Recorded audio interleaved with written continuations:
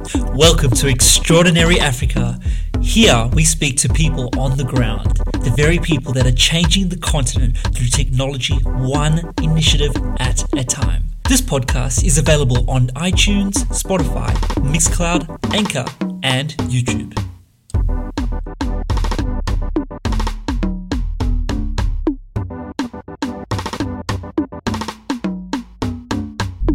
If governments are to avoid a climate catastrophe, renewable and carbon-free power sources will need to replace oil by mid-century. National Geographic. The rush to eliminate carbon footprints is on everybody's lips.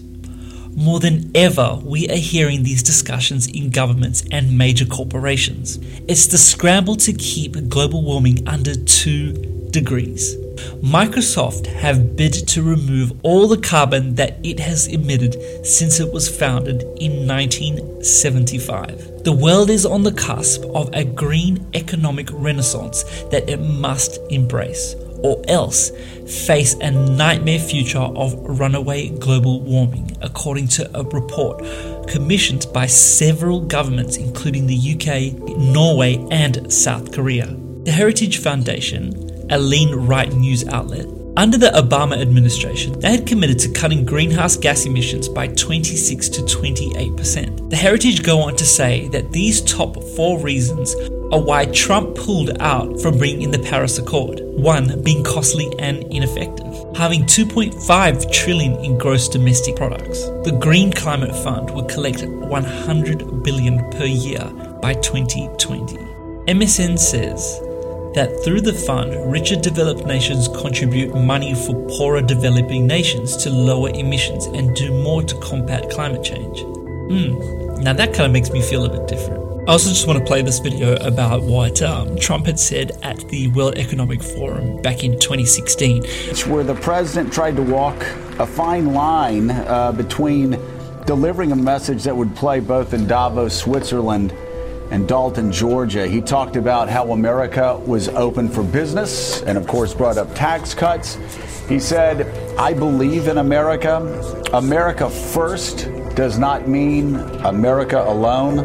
The president also said he supported free trade, but said it must be fair trade, and actually talked about the possibility of re-engaging countries involved with TPP. He also talked about how America had the best colleges in the world, the best workers in the world, and that now was the best time ever to invest in America. He said a nation's greatness is more than the sum of its production. It's the sum of their citizens. And Richard Haass, he ended by saying that we are all stronger when free and stronger when sovereign nations work together. Obviously, Richard, there is much in that speech that many inside that conference might, I won't say take offense at, but might be rankled by. But the overriding message is that America is open for business. Our taxes are lower. We have less regulations, and you can make a lot of money by dealing with us. What's your takeaway from that message and from President Trump's speech? Well, you're right, Joe. It was a bit of a victory lap on the American economy. It was an attempt to basically portray America firstism, really in economic terms. For the past 8 years, the federal government imposed massive job-killing barriers to American energy development. Since my very first day in office, I have been moving at record pace to cancel these regulations and to eliminate the barriers to domestic energy production like never before. We have nearly 100 years' worth of natural gas and more than 250 years' worth of clean, beautiful coal. I'm proudly announcing 6 brand new initiatives to propel this new era of American energy dominance. First, we will begin to revive and expand our nuclear energy sector. Second, the Department of the Treasury will address barriers to the financing of highly efficient overseas coal energy plants. Guess what? We don't have all those regulatory burdens or taxes anymore. You also said something else, Peggy, that I think was important for him to say. And it was this. This was the message. Yes, I'm putting America first. Just like leaders of every other country should put their country first. I'm only doing for my country what I would expect you to do for your country.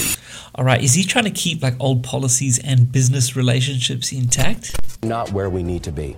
And so to talk about how well things are going, and I do understand about making it a Chamber of Commerce speech and making it exciting for people to invest in the country, it's important for people who are inside the country who have not felt that level of growth to know that they are not forgotten. Okay, so why more now than ever?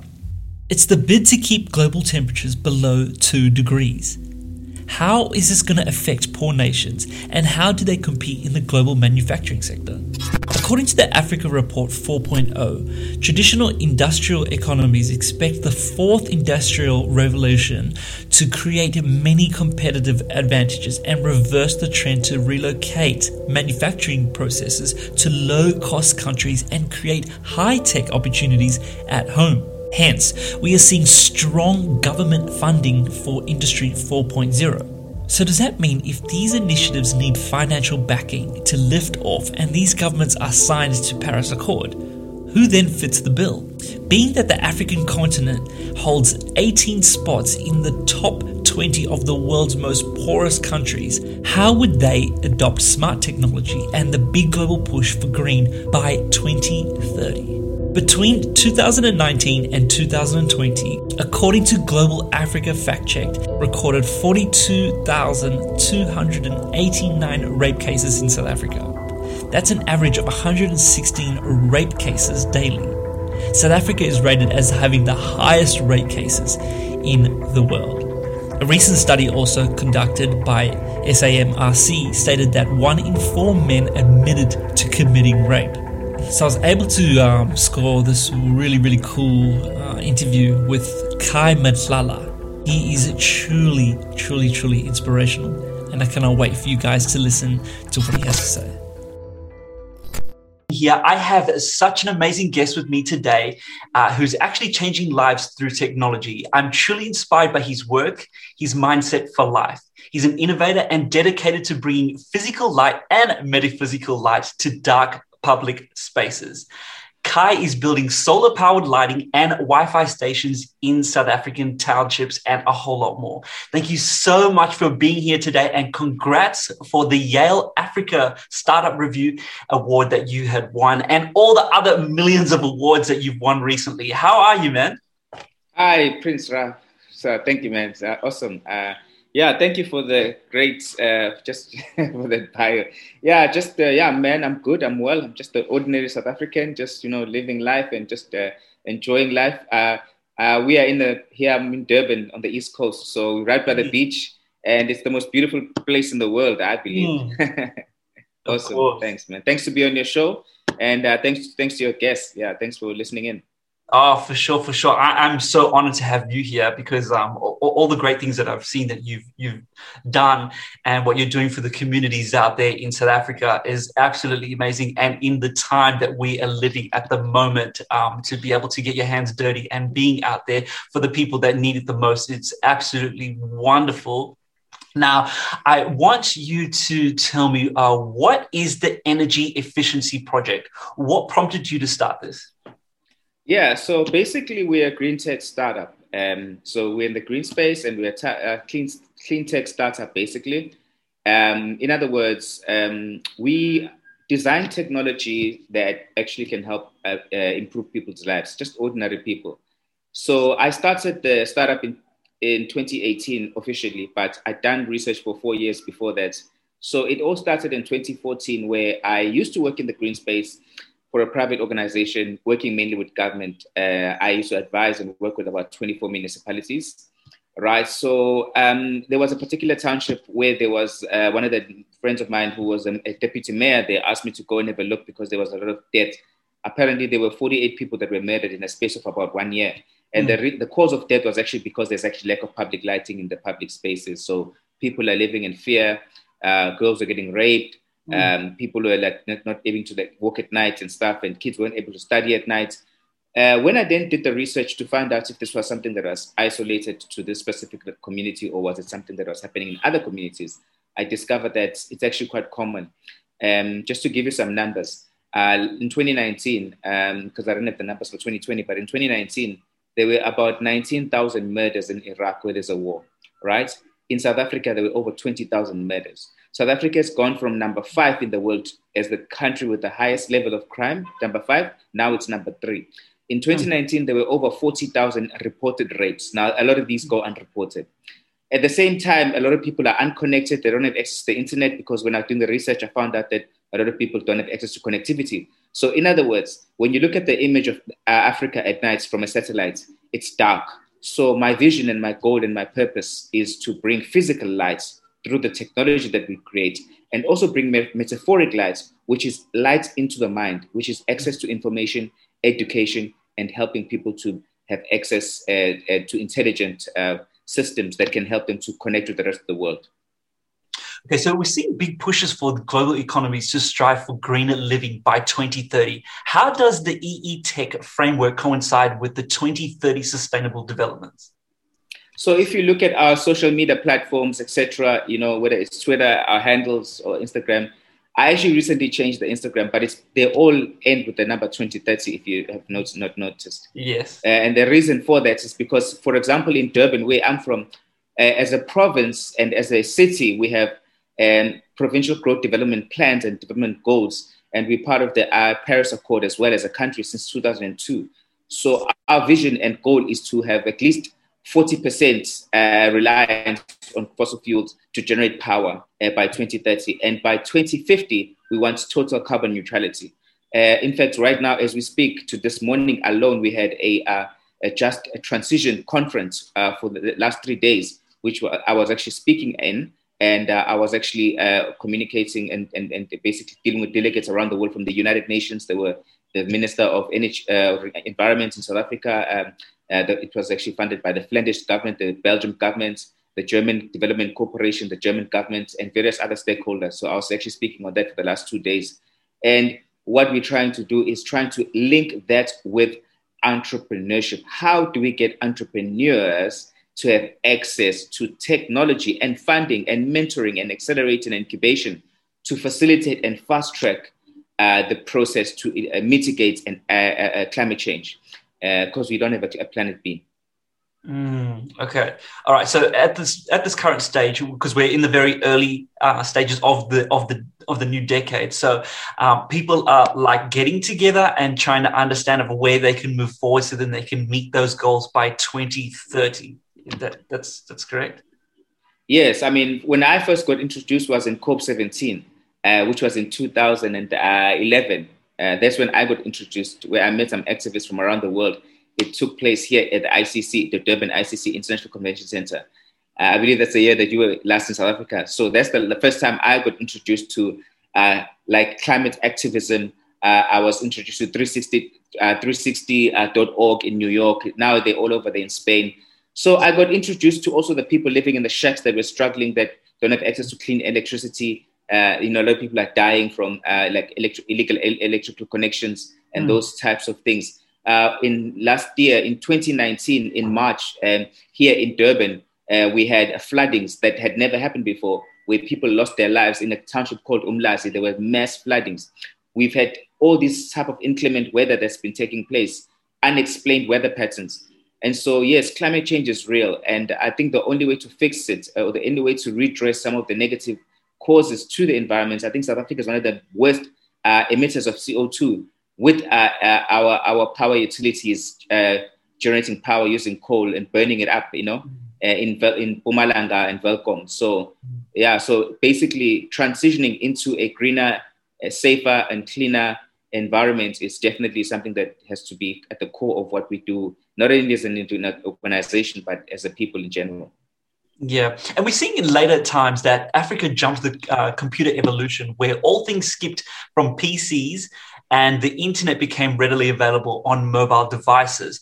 In your experience, do you think South Africa and Africa is ready for that digital transformation? Yes, it is ready. I mean, for instance, the projection now is that there'll be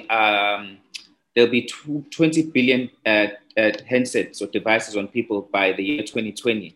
So I have to check if that prediction is still accurate. Television has moved away from analog to digital, so there's a migration, even though South Africa is a bit late by 5 years. Okay. We also had a conference earlier on this year with African Diaspora Network, which is an organization that I'm part of. It's based in Silicon Valley, but mainly working with South African governments. We had the Minister of ICT from Kenya, Joseph Mucharu, and also we had a Minister of ICT from Rwanda and various other countries. And the mandate right now is really to move towards digitalizing Africa. And that's at the core of what we're doing as energy efficiency. What we're trying to do is to build a smart village. So you know that you have like smart cities, right? China is big on that with Huawei, with 5G, et cetera, et cetera. So what we're trying to do is basically create smart villages. So we're currently working in villages. And so we're doing a small part, but there's a bigger scheme because of things to do. Because, for instance, in Africa, there's 1.3 billion people in Africa, and 600 million people don't have access to electricity. And also half a billion people are unconnected to the internet. So I think those are some of the problems that can fast track. Whether you believe it's called the third or the fourth industrial revolution is irrelevant, as long as there's basically a transition to help people get access to information. And I think that's so key, especially in this day and age. And all I hope is for Africa to be able to, cope and be able to move in those same, like just as much as the other nations have moved on. Or we could hope that Africa can move just as fast or just in the same direction as everywhere else, so we can all, have a good balance. So I'm excited to see how things go on with that. Now, I just wanted to ask you just about the Hope Begins With You awards that were issued for the Marion Ridge community members in Durban. Tell me more about that, the Marion Ridge community, about how you were able to implement the solar panel lightings. So the Marion Ridge is one of the communities in Durban, right? They classify it as a colored community, 97% colored people. And I'm totally I'm Zulu. So, I think it's just the thing, the people divide people by, it was a strategy by the apartheid government, but these are basically people that live here. And they have a lot of drug problems in that community. I'm not going to lie. I'm going to be honest with you. Yeah. So it's almost like the drug capital of the city of Durban, basically. It's a population of about 4,900 people. So it's about just under 5,000 people. So it's divided into two communities. So I went in there, and my vision and my goal is to, because it's a small enough community to kind of iterate and just work out a model that actually works. So that's one of the reasons why I chose that community. We are working in other communities as well. So we donated solar powered lights to a number of places there. For example, some of them I donated them and donated them into the school, the secondary school, the primary school, private properties basically, but they illuminating public spaces. And also public parks, where there was actually a lot of these places, there were like rapes, like at the school, for instance, there were like rapes taking place, murders outside the schools and things like that. And it was really dark. So now it's light. I actually had a phone call from the principal at the school, the high school, that just thanking them, doing an interview with SABC in about a week or so, where the fact that now people are able to study at night, and the kids would go to school at night and whatnot. The school has jumped from 50% pass rate to 100% this year. First time in the history of the school. And it's a poor community, and it's underfunded, and there's not enough teachers. So, technology can do a lot to change communities. There are also 300 shacks in that community, where now we are deploying solar-powered technology, which allows people to actually have access to green energy instead of using, so they don't have actually a formal electrical grid. So they're illegally connecting electricity into their shacks, to their houses. In that particular community, it started in 2017 that place broke out, where they started that neighborhood, and there's already been 12 deaths in that community, 12 deaths. So we interviewed one person, for instance, where the child touched the house wire and was shocked and died, electrocuted. She touched the fridge, which was made of steel, and was shocked, and her husband actually died. So what our technology has is a local South African IP. It's totally clean. You can touch it. It doesn't shock you. It's a DC powered system that's easily to connect. And what we are able to do with that system is also create mini grids. So those communities can have actually a mini grid of their own. So they're actually off the normal AC grid of the government. And they can also, we put a cable from house to house and the meter, so that the people can actually, what they can do is they can actually give each other power. So let's say you've got power and your neighbor doesn't, you can actually sell your neighbor power and they can electricity. So you're going to create these mini grids where people have access to energy. So this is 100% clean energy, harnessing the sun and wind to generate power for their little houses, for their shacks. It's like these really small, I don't know if you guys have seen shacks in Australia or in Canada, but they're really small. So kind of like the favelas in Brazil. So I've been to Brazil, I've seen the favelas, very similar. Mm-hmm. So those are kind of those people, we're giving them independence, we're giving them access to renewable energy, and at the same time empowering them, they can create. So we're creating like social entrepreneurship programs where they can actually sell and make money on their own. And then last but not least, in our lights, we distribute the Wi-Fi through the lights, right? And then the people are able to connect to the internet through the lights. So when you drive into the community, it's a complete Wi-Fi hotspot zone. You are on the platform. It comes with an app called Gugu. And then this is a cherry on top. Okay. So a lot of people don't have access to data, right? And it's expensive. So we've actually partnered with a company which actually now we are able to give these people access to online content, the schools have educational content, the churches, all the community platforms, and movies, videos, audio and visual through the OTT platform. So they watch movies and TV stations without using any data. So completely data free and no buffering. So basically, just with a simple internet connection, you're able to watch content like kind of like cable TV, but there's no data cost whatsoever. So basically you could be on the Zoom call with you now on that platform, but there'll be no data usage for the call. So it's totally off. It's totally 100% free. Wow. Okay. Now South Africans would be busy with that.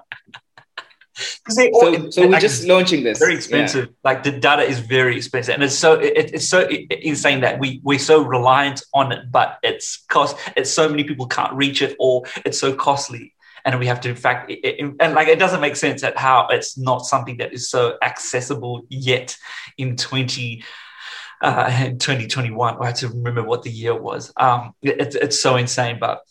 Because I know that even just personally, I know that when I'm calling home to a lot of my cousins, and they say, "Oh, don't be sending me that video, or don't talk too long because I don't have airtime." Yeah. So we make it. So we actually making our own SIM cards. So my company, we're having our own SIM card. So you can even back data. So you can actually use. So we're currently launching that as in the next perhaps I think in June we're launching that. So we're launching our own SIM cards where you can actually, because initially I didn't want to create a network. I wanted to partner with the networks, and then they didn't want to partner with me. So a lot of these things that have happened with the startup of mine is that I never wanted to create these things. I just wanted to give the people access. And then the companies that have the power and the control and the technology were refusing. So I was forced to have to start my own. So we actually have our own cell phone tower. Wow. Yeah. Wow. So that's the thing, Like you are right. I agree with you. Like, for example, 1 gig of data in Botswana cost you 15, equivalent to 15 rand, okay, like $3 or so. 1 gig of data in South Africa is almost like $10. It's expensive. It's a huge difference. Wow, that's crazy. That's really, really, really crazy. Okay. Now, there's something that you said in one of your talks that you spoke about doing things that is deemed good work. How and when did you discover your calling for being an innovator and your calling to aid so many people? Yeah, as I say to you, every leader is born through anger. Every single person that has ever done anything to change the world, they had to get angry first. Because tolerance is, when people are tolerant, that's basically being mediocre, So, when you get angry at the system and you get angry at things, it actually drives you to make a change and make a difference. So I was actually angry at the fact that people are dying, in something that can be preventable.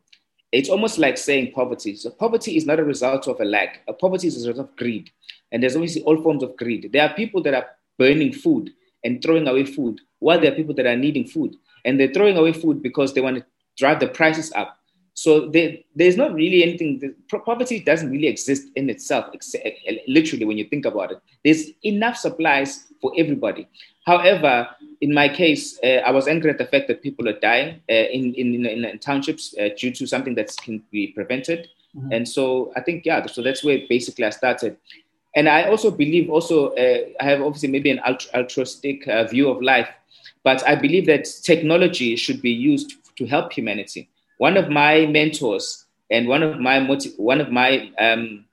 heroes, I've never said that before, but someone that I really admire was a slave in America who changed the economy of America, a slave. His name was George Washington Carver. I had the pleasure of visiting his artifacts in Austin, Texas. So he was born a slave, and he became, he was working in the bush, and he said, "God, why did you make the world?" And God said to him, no, ask something smaller.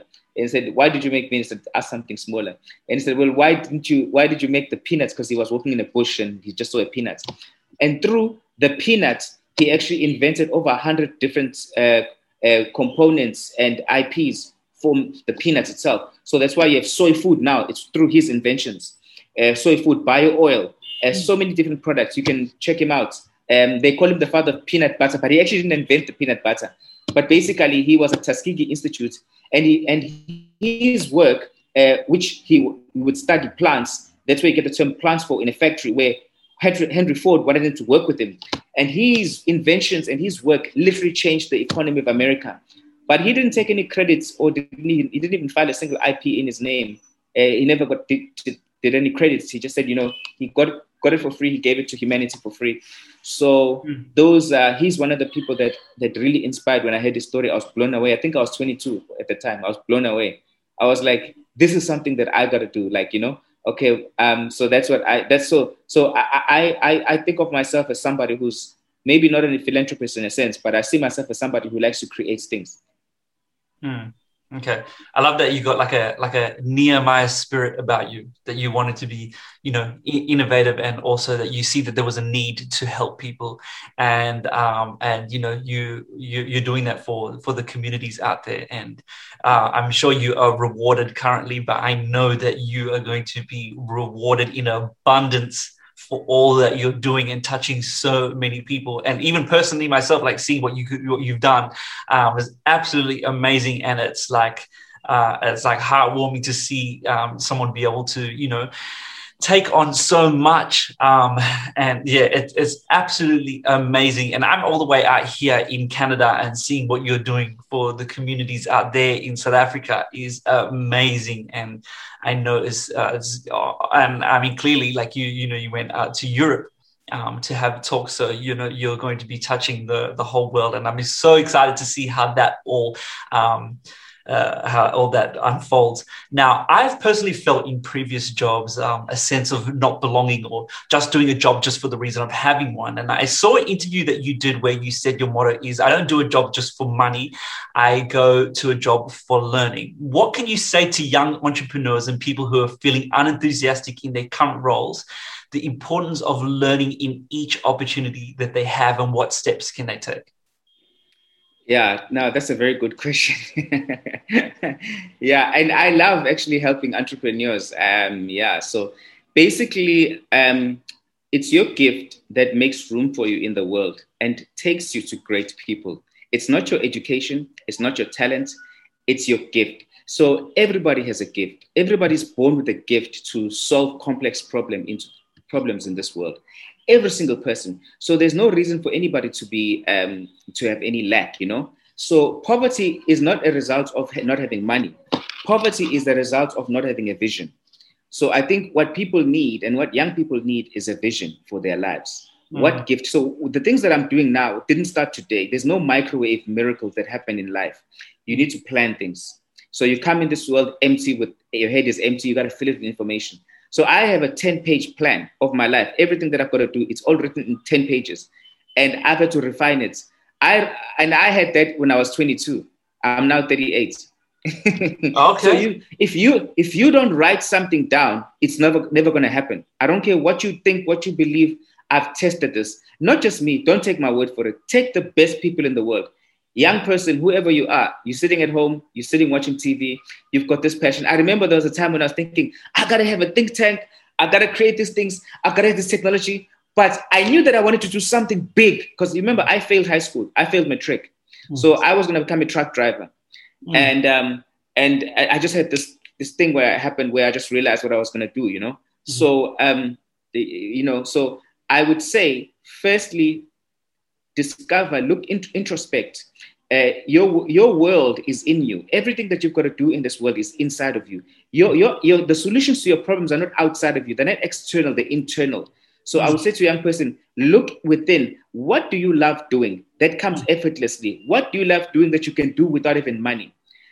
Once you figure out what that is, that's your gift. And now, once you know what that is, focus on doing one thing. Don't do many things. Don't be a jack of all trades and a master of nothing.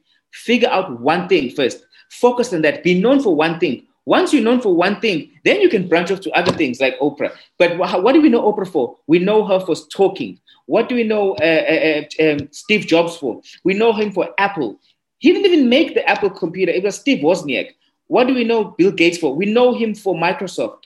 What do we know Mark Zuckerberg for? He even said himself, he said, I couldn't let go of Facebook because I knew I couldn't have had a better idea than this. I'm never going to have a better idea than Facebook. So you got to know that you're only going to be known in this world for one thing, and then focus on that. And then spend the rest of your life working to develop yourself, to develop that thing, whatever it is that you feel is your gift. Now, in terms of looking for a job, don't go to jobs for money. Don't go to school for money. You don't even need an education. It's nonsense. It's rubbish. It's a waste of money and time. Go read the books that can help you to get to be best at what you already are and what gift you have. So when you go for jobs and things like that, don't go and work for a company just for money. Go and find somebody who can mentor you to become better at your gift. That's what I say to young people. Go for learning and relationships. So jobs are training grounds for relationships and for knowledge transfer to get information, because you're going to need information. So for me, I had to go to law school. I failed high school. I dropped out of school. I ended up going to law school because I realized that when I looked at the Fortune 500 companies, all of those companies, all the CEOs, all have law degrees. So I need to get a law degree. So not that I can be a lawyer. I'm not a lawyer, but so I can understand how things work, how governments work.